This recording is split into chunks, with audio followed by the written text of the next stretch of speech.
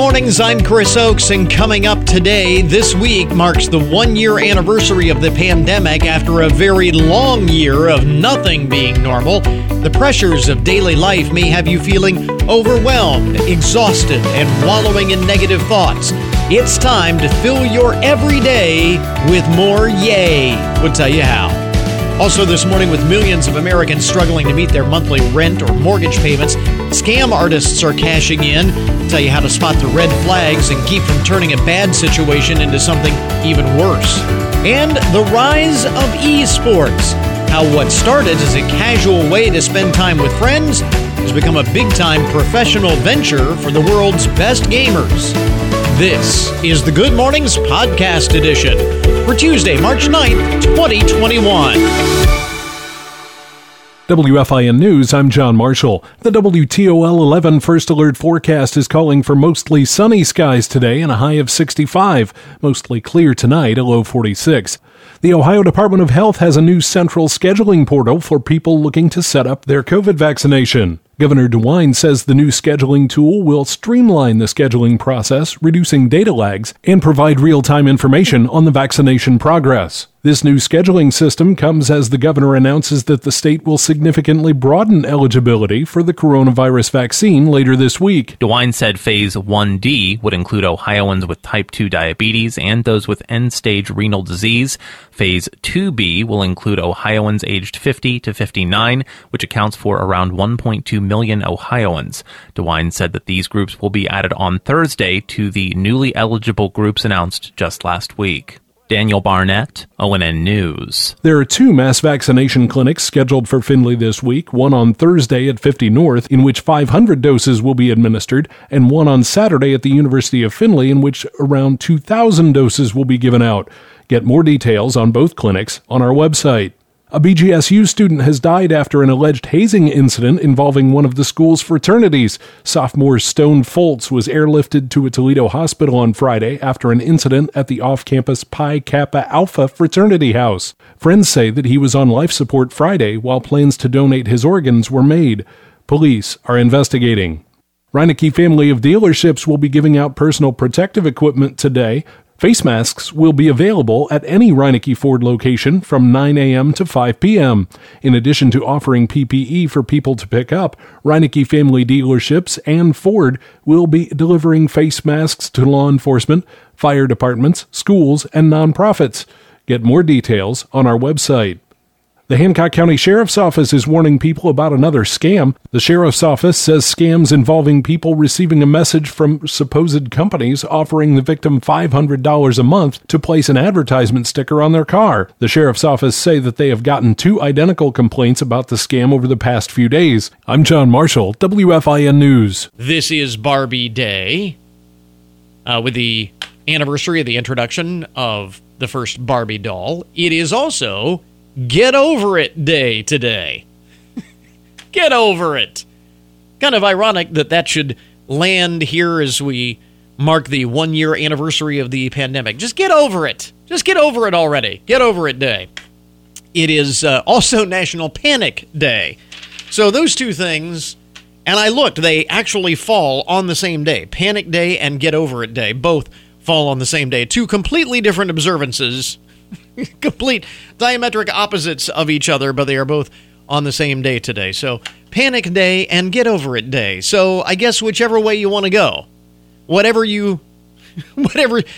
mood strikes you, you're covered one way or the other on this. It is also National Crab Meat Day today, National Meatball Day, Organize Your Home Office Day, which, again, 1 year into the pandemic, a lot of us have been working from home, at least part-time, and so today is Organize Your Home Office Day, and it is Unique Names Day.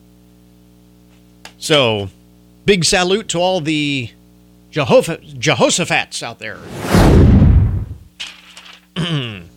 Millicent. Barbie Millicent Roberts. Barbie's real name. Full name. Barbie Millicent. Would it be Barbara, not Barbie? Barbara Millicent Roberts?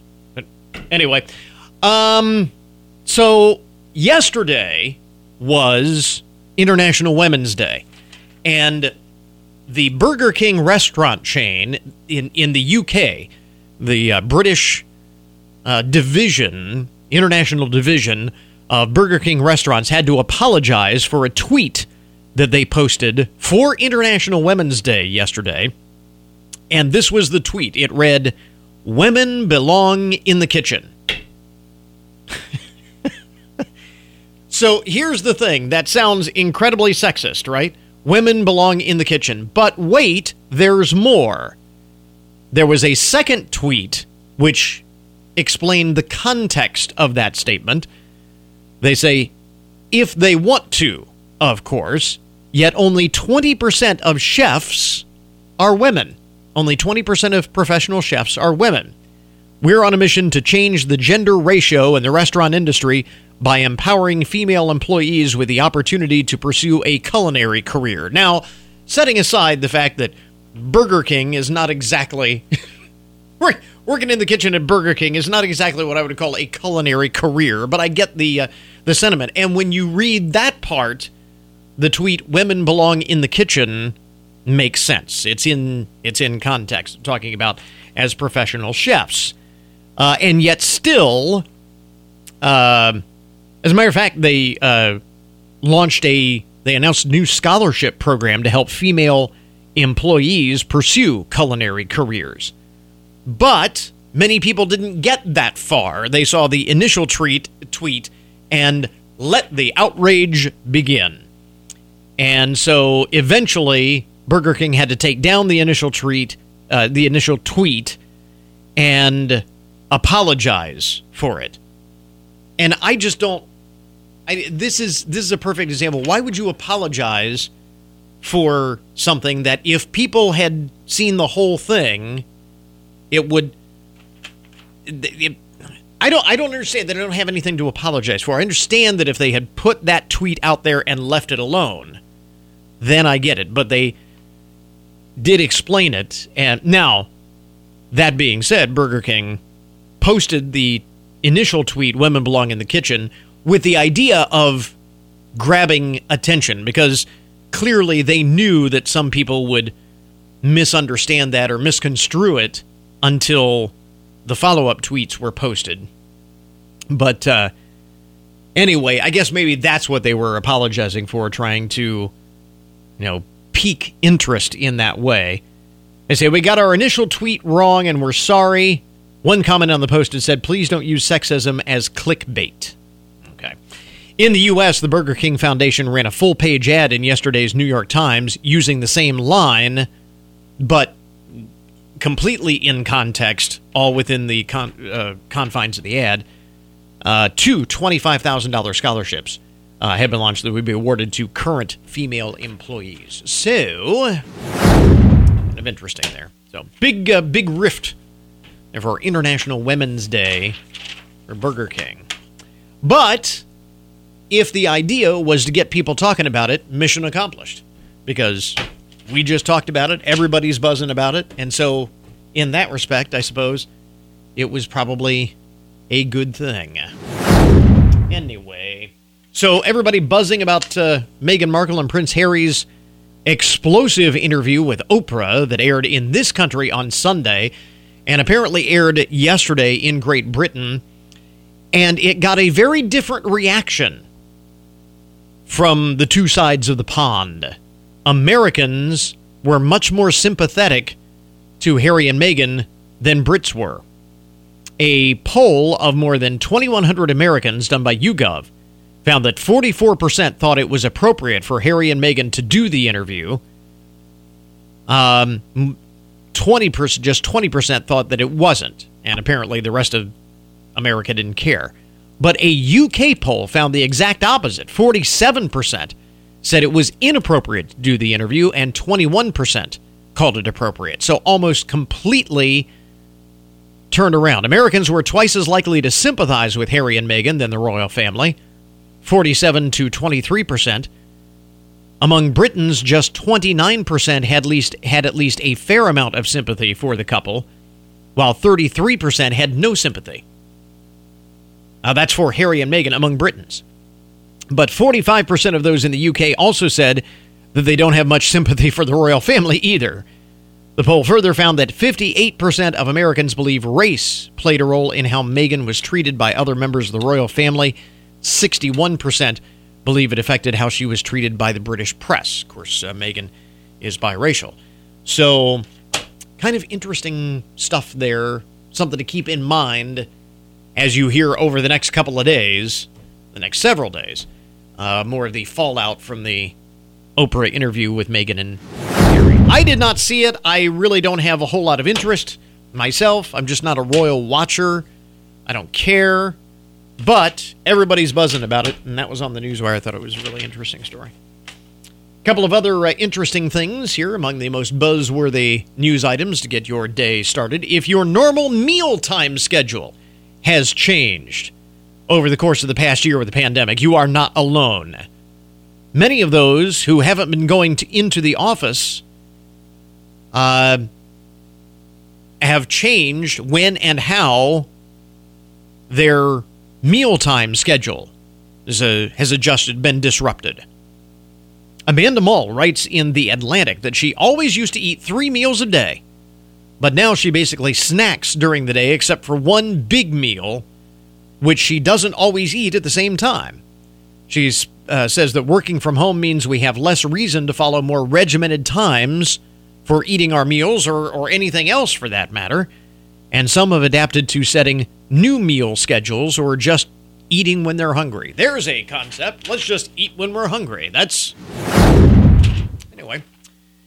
So I thought that was kind of interesting. A lot of the comments said that doing the same thing. People are doing the same thing. So meal times changed quite a bit because of the pandemic over the past year. And how about this? I don't know how this happens, but Jack Dorsey, who's the CEO of Twitter, is putting the first ever tweet up for sale to the highest bidder.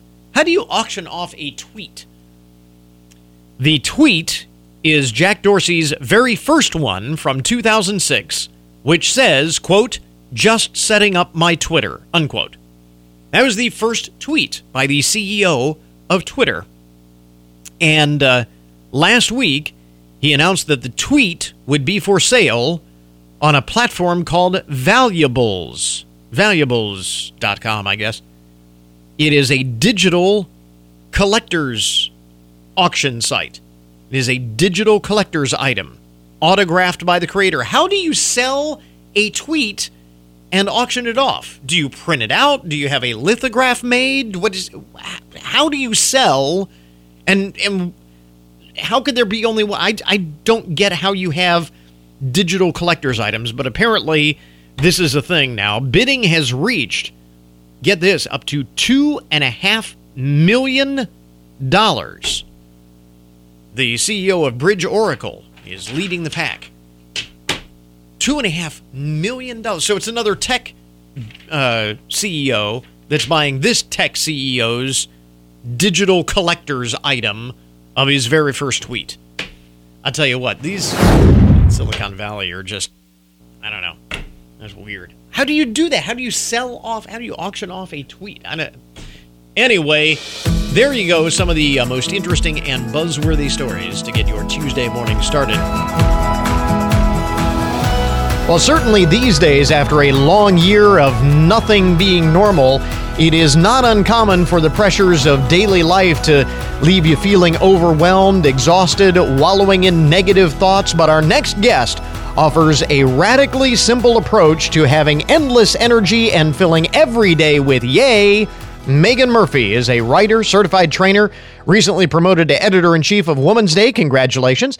And she is the author of Your Fully Charged Life. And Meghan, boy, do we need this. Yay. I wrote it because I needed it too, now more than ever. And the crazy part is I started writing the book way before the pandemic. I've been living it and researching it for 20 plus years. And ironically, it couldn't have come at a better time. I'm sad because I don't get to actually go to bookstores or do book signings or all of that kind of thing. But I think the advice is so relevant and so necessary. right now more than ever. And people really do have to kind of cut themselves a little bit of slack through this year, don't they? I mean, I get the image of Cher in the movie Moonstruck and the snap out of it. But after all that we have been through the past 12 months, it is understandable if you're finding that tough to do. And it's understandable if right now in this moment, coming upon the 1-year anniversary of this pandemic, you're feeling more angsty than ever before. I mean, subconsciously or consciously, when you hit the anniversary of a tough event, you kind of look back and reflect on all of that loss.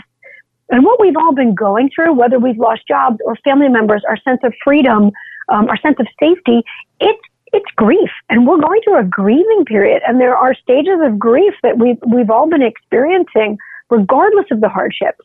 And in the Recharge chapter specifically of Your Fully Charged Life, I give you strategies to get through it. I use these strategies when I myself and my 3 kids and my mom, who's 70 years old, and my husband had COVID. I used these strategies when my father passed away from pancreatic cancer. I used these strategies when my best friend died when I was 16, very tragically. They can help you move through any hard time, whatever that sense of loss is. And I think just acknowledging for a hot second that, yes, these days have been rough. Times are tough, but so are you. And there are things you can do. There are ways to get through this with optimism and joy. So how do you do it? How do we snap out of it and fill every day with yay? I love that, by the way. Oh, thank you.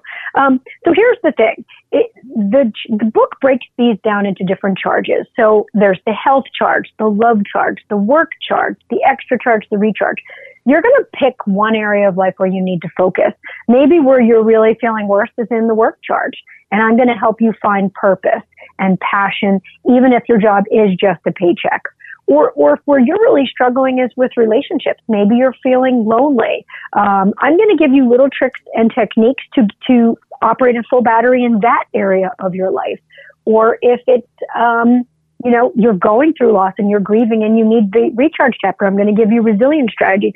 It's really about kind of pinpointing where you think you really could use the most help and making some changes there. And it's going to have this spillover effect into your entire life. Now, I think there are some basic strategies that work for everybody, of course. Now, some of the advice, or some of the things in here may be a bit counterintuitive, and I'm thinking specifically, we often hear about the importance of striking a work-life balance, and you say, hey, forget about that. I mean, like, how much crap is that, right? There's no such thing. That assumes 2 things are equal at all times, right? Like, there are days when I have to finish a book or ship a magazine to the printers, and work has to be more important. That doesn't mean I don't love my children, but in that moment, work has to be more important. There's no balance. There are days when my son's getting a tonsillectomy, and I don't give a crap about work. It doesn't mean big picture I don't care about my job, but today, my son gets 110% of my attention. And that's like, nothing is ever going to be equal. It's never going to be this perfectly balanced equation. I think what we need to strive for is synergy, so that the areas of our life kind of work in harmony and complement each other. And if you think of it sort of as an orchestra, sometimes it's about the drums, sometimes it's about the violin. We need them all, but everybody has their moment to shine. One of the other things that you talk about in the book is taking the opportunity to celebrate everything. And I know one of the things that has been so tough on people over the course of the past year are all of the celebrations that we didn't get to have, at least not in the normal way. So how do folks who just don't feel like celebrating or don't feel like they can celebrate everything? Well, and I think here's the key too. Like, yes, those big picture celebrations look very different. We maybe didn't get to celebrate birthdays or anniversaries the way we wanted to. And we can dwell on that and let that deflate and destroy us and crap on our happiness, right? We can absolutely focus on that. That's the negativity bias at play. Or we can look at each day as an opportunity to put some yay on the calendar, to prioritize fun, to find some moment of joy. And it can be very, very simple. So for me, at my house now, Taco Tuesday is basically a national holiday. I'm wearing Taco Tuesday slippers as we speak. But it became to the point where we got matching T-shirts, and we have like a taco taste test. Where do we like the ranch or the cheesy whatever better? We made banners, and it escalated and gave us something to look forward to every week. And it allowed us to prioritize fun, because even when times are tough, it's okay to find these moments of joy and levity. And in fact, it's necessary for our overall well-being. I say national days like, National S'mores Day are a gift. Who cares if they're sponsored by Hershey's? It's an excuse to say, yay, marshmallows, graham crackers, and chocolate found each other and we get to eat it. Like, why not celebrate that? Allow yourself permission to have some joy even when times are tough. These two examples, I think, highlight the fact that it would be really easy to look at this book by the title and say, oh, here's just a book about putting on your rose-colored glasses and, trying to forget about everything that we're going through. And again, as you were saying earlier, it's about finding that synergy, finding that balance, finding the way to deal with the reality. You're not talking about denying reality. You're talking about, overcoming. No. And I'm not some naive Pollyanna. I've gone through some really tough times and some really incredibly hard times. The key is understanding that our negativity bias is strong. Our primal predisposition is to be a rain cloud, to find the negative. Mm-hmm. But when we actively prioritize positivity and choose to look for the good in every day, that good becomes louder and more prominent. And it feels good to live in a way that is optimistic and joyful. But the key without becoming toxically positive is that you also have to understand what stinks and give yourself a minute to recognize it. Whether you're tired, you're angry, you're sad, you're confused, you're lonely. Yes, sit with those feelings for a second. Absolutely recognize them. Those are real, and you're not trying to bury them. I always say it's not about looking at the bright side only. It's about looking at all the sides. Mm-hmm. You need the complete picture, but then prioritizing positivity and choosing the happier way through. I'm curious, you mentioned a little bit earlier, you actually started putting the first parts of this book together before all of this hit. Given what we've been through the past year, how did that kind of change where you anticipated to go with the book, or did it? Well, it was pretty wild. So the book was due in April, and I had just, lockdown happened. I started my new job as the editor-in-chief of Woman's Day from my kitchen table, never met my team in person. I'm homeschooling 3 kids at that point. I'm making a kindergarten sloth project while trying to carry the one. Oh, wait, we don't carry the one in math now, and for 4th grade math now. I mean, it was like a disaster. And the book was almost complete. The pandemic did make me, rethink the recharge chapter a bit, because I had gone through some deep personal loss of my father to pancreatic cancer, loss of my best friend to an eating disorder when I was 16, all the things. But then we're in this moment of a global pandemic and everyone's experiencing this collective grief. So I tweaked the way in a little bit. My anecdote, and where I was at was different. And so I had to make a few changes there. And then of course the Black Lives Matter movement happened, and there were some things I wanted to address with that. So I did make some changes because my thinking was changing and evolving. My life was changing and evolving. And then finally Penguin Random House was like, okay, now put it to bed. No more changes, because you got to stop writing at some point. That's your second book. And I'm like, oh, okay. I'm getting cut off at 70,000 words. Fine. But yeah, it did. My life changed. In the end, I guess that highlights the fact that this is not only about the pandemic. I mean, this is something that is eternal, and because we all struggle with these things. I mean, it certainly has been highlighted over the past year, but these are things that we all struggle with endlessly. Again, the book is Your Fully Charged Life, Megan Murphy, the author. You have a website in conjunction with the book we can guide folks to for more info? Yeah, sure. You can. Absolutely. So it's Megan, MEAGHAN, Murphy.com. It's like a leprechaun name. So that's where you can find all the information, and shop links. It's available wherever books are sold. I say if you have a local bookstore, now is the best time on the planet to hit them up and make a real person do a happy dance. Or bookshop.org sources books from local stores and delivers them right to you. So really help our fellow community members and support local whenever you can. Amen to that. Again, Megan B. Murphy with us this morning. We'll have the link up on our webpage. Megan, thanks very much for the time. We appreciate it. Really appreciate it. Thank you so much. Yay!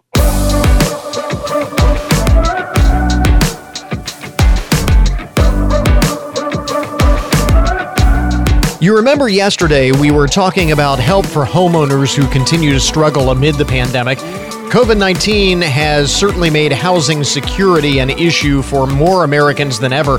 Late last year, the number of seriously delinquent mortgages hit its highest level in more than 5 years, and up to 21% of renters are at risk of eviction. That's nearly 1 in 4. The very first piece of advice to protect yourself is to avoid housing scams, which are probably not surprisingly on the rise across the country as people are trying to save their homes.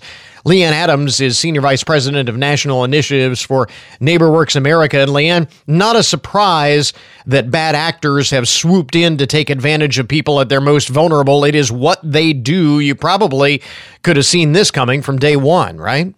Yeah, absolutely. Times of crisis, scammers like to prey on the most vulnerable homeowners and renters. And in times of crisis, people become even more vulnerable.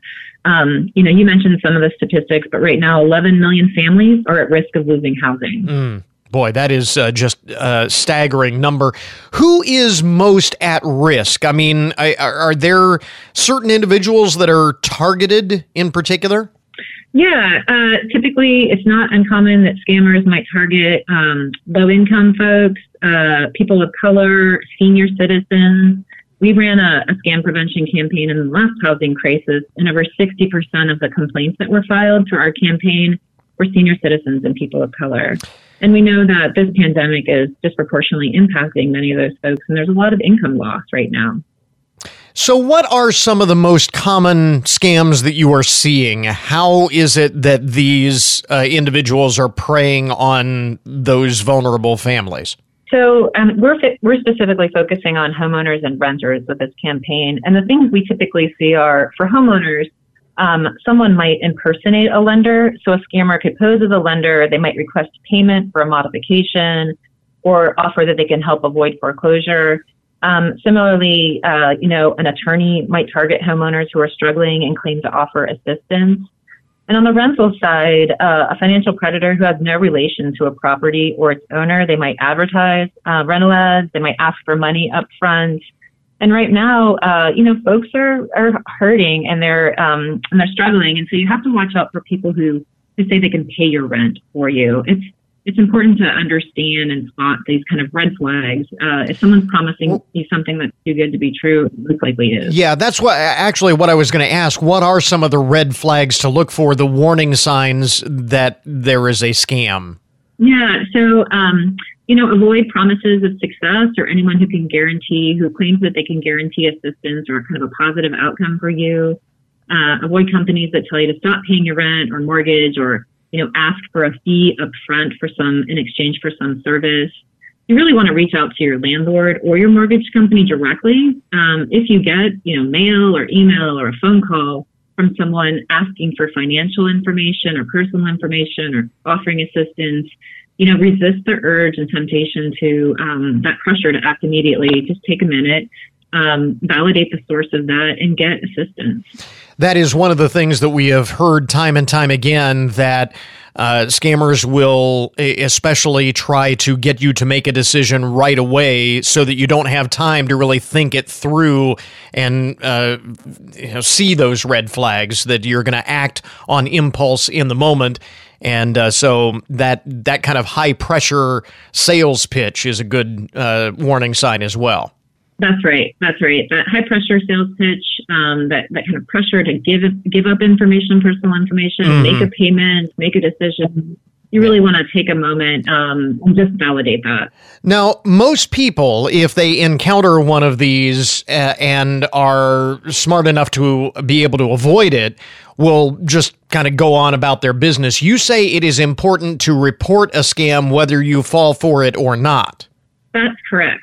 We encourage folks, if you see suspicious activity or you fall victim to a scam, we definitely encourage you to report that to authorities. You can go to our website, stopHomeScams.org. It gives you tips on how to identify these scams that are happening right now, but also links and information on how to report scams to the various authorities.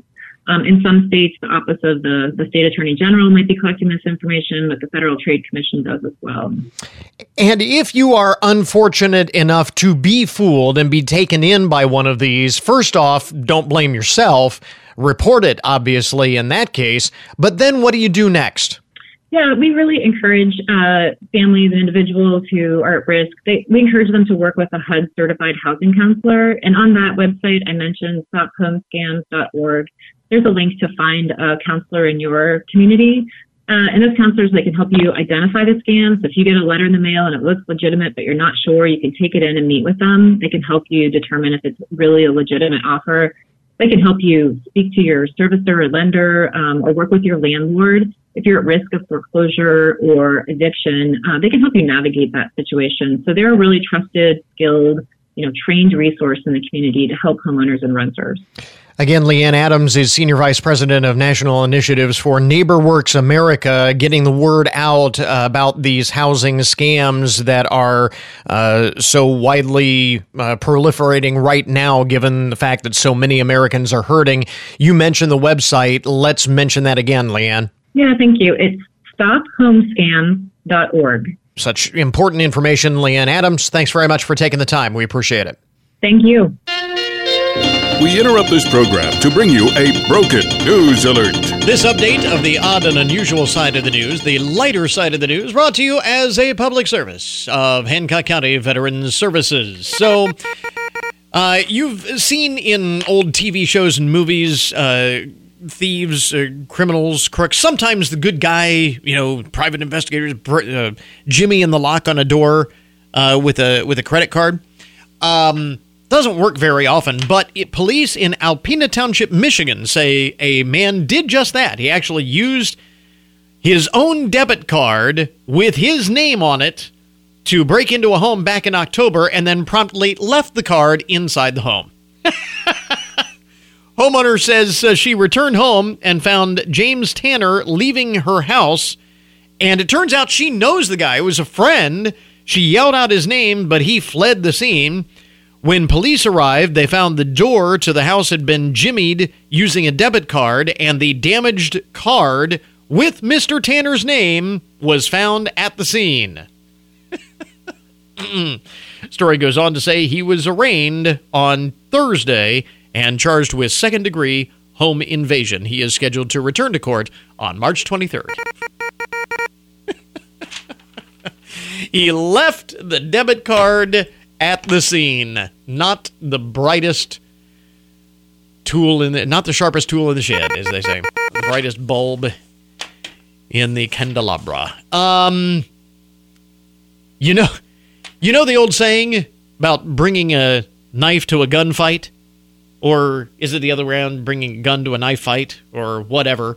You probably shouldn't do that. You probably shouldn't bring cooking utensils to the fight either.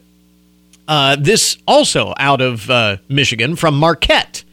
32-year-old Alexander Chapaton of Marquette, Michigan, broke into a residence around 4 a.m. last month and assaulted the person inside using a frying pan.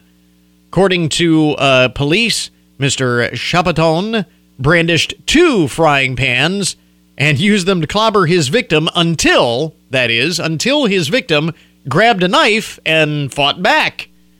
The victim proceeded to stab Mr. Chapaton, which caused the fight to instantly stop. That put an end to that. Emergency crews arrived to find both the suspect and victim injured, so they were wheeled away to the local hospital for treatment.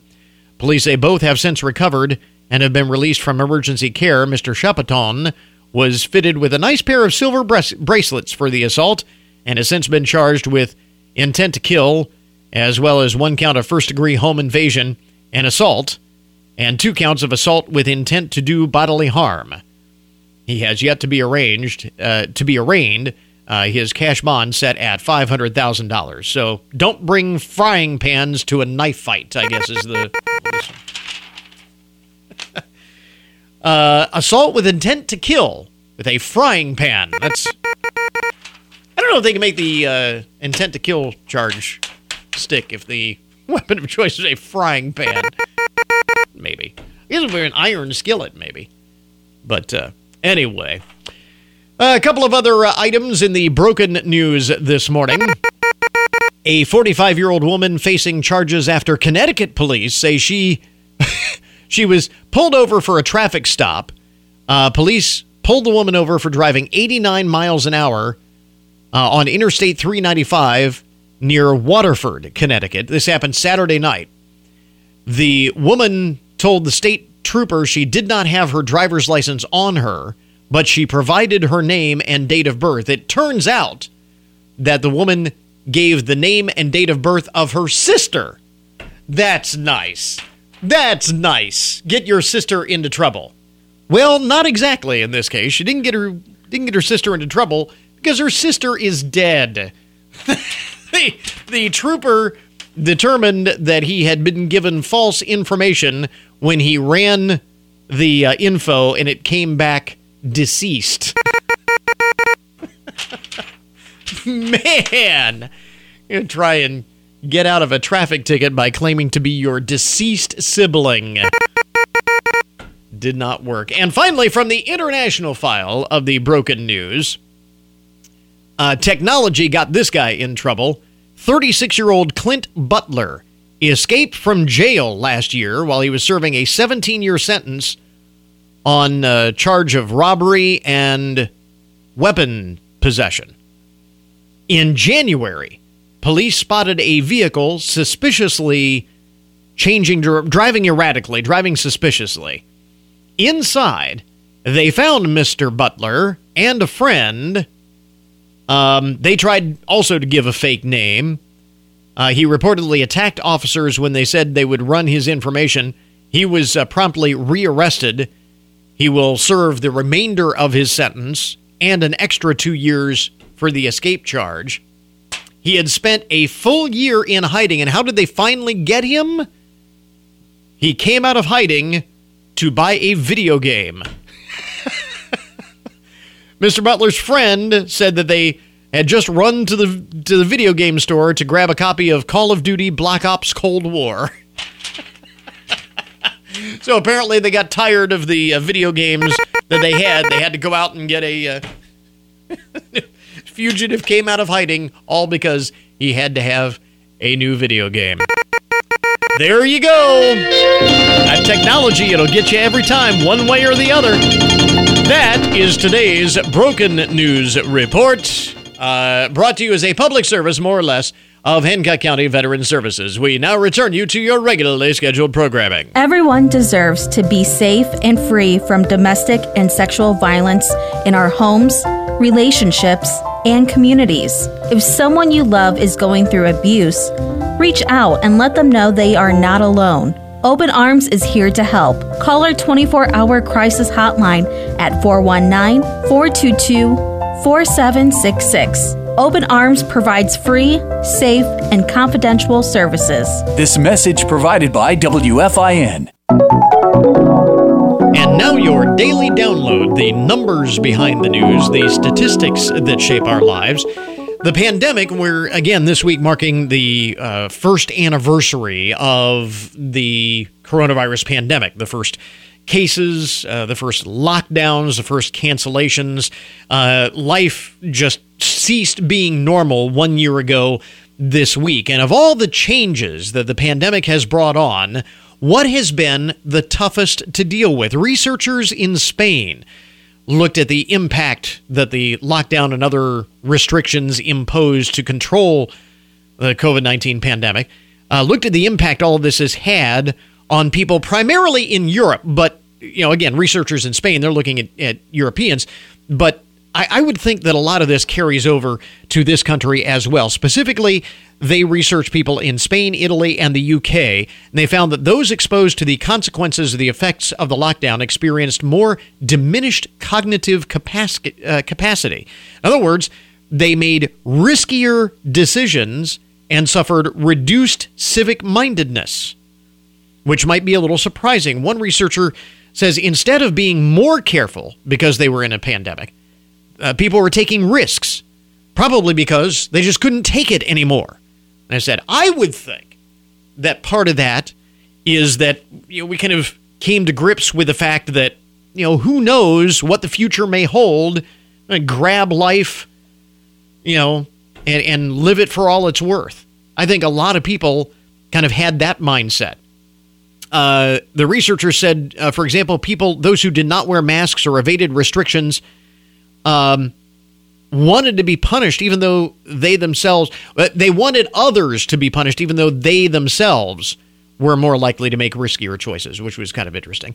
They also note that the pandemic caused people to want immediate benefits, to make impulsive decisions, sometimes big ones, to get an immediate benefit, such as people deciding to move out of urban areas and into more rural locations. And again, we saw that in this country as well. It has fueled a real estate boom, particularly in suburban and rural locations. The significance of this research and the reason they conducted the research is that they wanted to get a handle on the things that should be taken into account when designing better responses and better communication campaigns in the event of a future pandemic. That being said, let's hope we don't ever have to go through something like this ever again. But it is certainly a valid point that in the postscript of all of this, in the analysis of all of this, we're going to look at what did we do well and what could we have done better. And that list will probably be quite lengthy.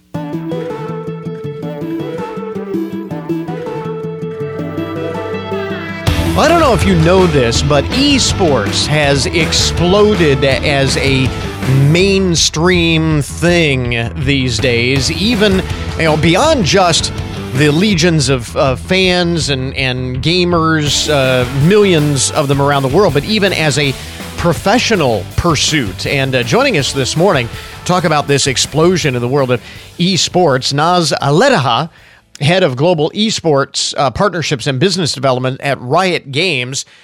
I'm curious, when you created, your franchises like League of Legends, did you do so with the idea that this was going to be a professional type of enterprise for professional e-gamers, or was that something that just kind of evolved out of this? Well, when we were developing League of Legends, the game, back in 2006, we never dreamed, I think, that we would be selling out the Staples Center or Madison Square Garden for League of Legends esports events. But the interesting part is what we did have in mind when we were developing the game is the replayability of a sport.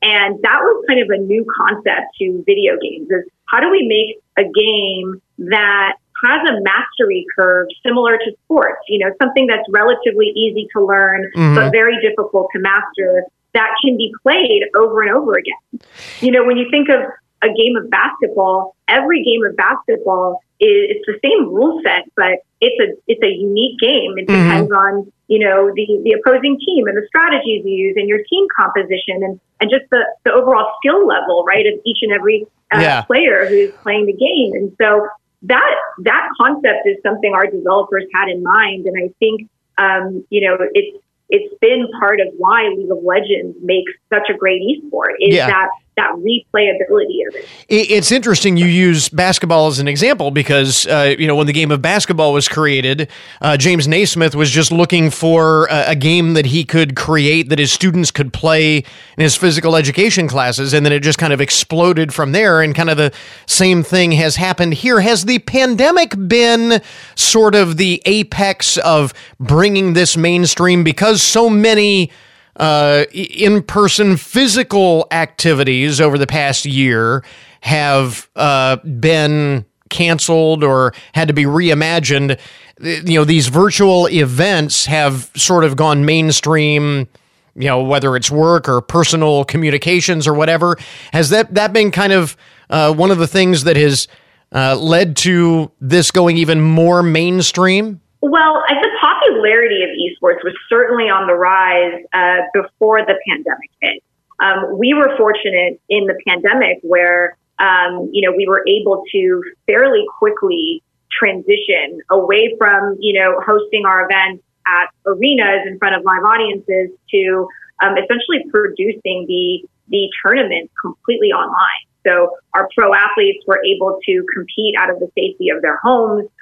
We set up virtual control rooms, all around the world so that our broadcast teams could continue to produce our shows week in and week out remotely. And we were even able to host our most watched world championship at the end of last year. So, to your point about, is there more attention? I think for us, we were just, thankful that we could continue to deliver our sport to our fans. And I think, of course, fans, were probably more hungry for that content than they ever have been as everybody was, stuck at home. Yeah.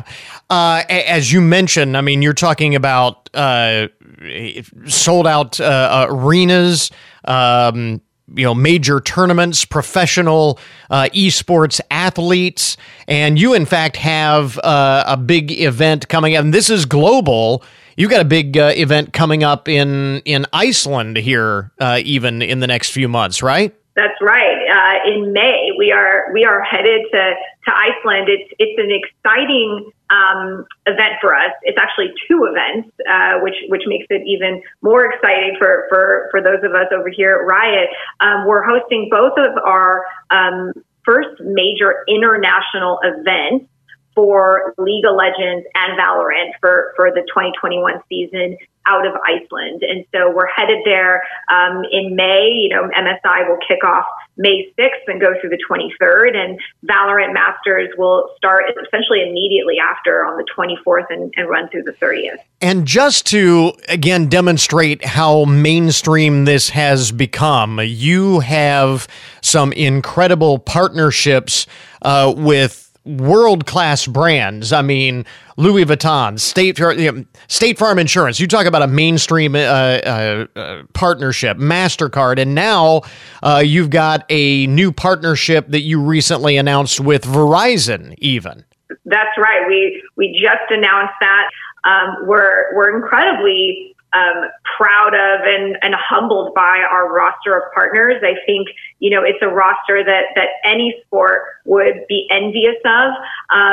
Verizon in particular has come in not just for League of Legends esports, but they're also supporting us in Valorant esports. And that's really exciting for us because I think it's a testament to, the future of Riot esports. I think, our hope is that our partners really can see what we've built in League of Legends. And as we start these new journeys, new esports, they can come to expect the same. And so to have Verizon, believe in our vision and join us for that ride is incredibly exciting and validating. So this was one of the stats that just blew me away, that esports, the League of Legends Championship Series is actually the third most watched sport in the U.S. behind the NFL and the NBA. So NFL, NBA, esports, that's pretty rarefied air up there. What is next in the world of esports? Sure. Well, I think you're going to continue to see it grow. I think you'll see the entire industry grow. Our audience spends 4 times the amount of time playing games as they do watching movies or television. And so I think you're just going to see gaming and esports continue to grow in scale, where it's really become a major, if not a primary, form of entertainment. And on the Riot esports side, our commitment to our audience is that we are going to deliver them a sport that is worthy of their dedication and passion, and a sport that's either on par or even, better in terms of quality and spectacle versus other traditional sports. Yeah. And so you're just going to see us continue to invest in in innovation and delivers to fans all around the world. It is pretty amazing because I can remember when I was a kid dropping quarters into asteroids and Pac-Man machines saying, man, if I could make a living doing this, that would be, and now people are. Pretty amazing stuff. That's right. Naz Aledaha, again, head of global esports partnerships and business development at Riot Games. Where do folks learn more about esports and all of these series that have just exploded in popularity? Yeah, you can head to our website at lolesports.com and you can see, what we've been up to on Riot Esports. We'll link up to it on our webpage. Thanks very much for taking the time. We appreciate it. Thanks so much for having me. And that is our podcast for today. I want to thank everybody, all of our guests, for joining us on the program this morning. Remember, you can get more information about all of the topics that we talk about each day on the show at our webpage.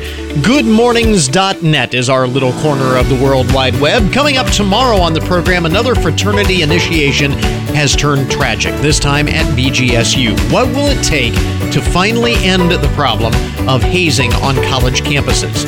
Also, big changes announced this week involving the Hancock County Fair. Will there be a county fair this year?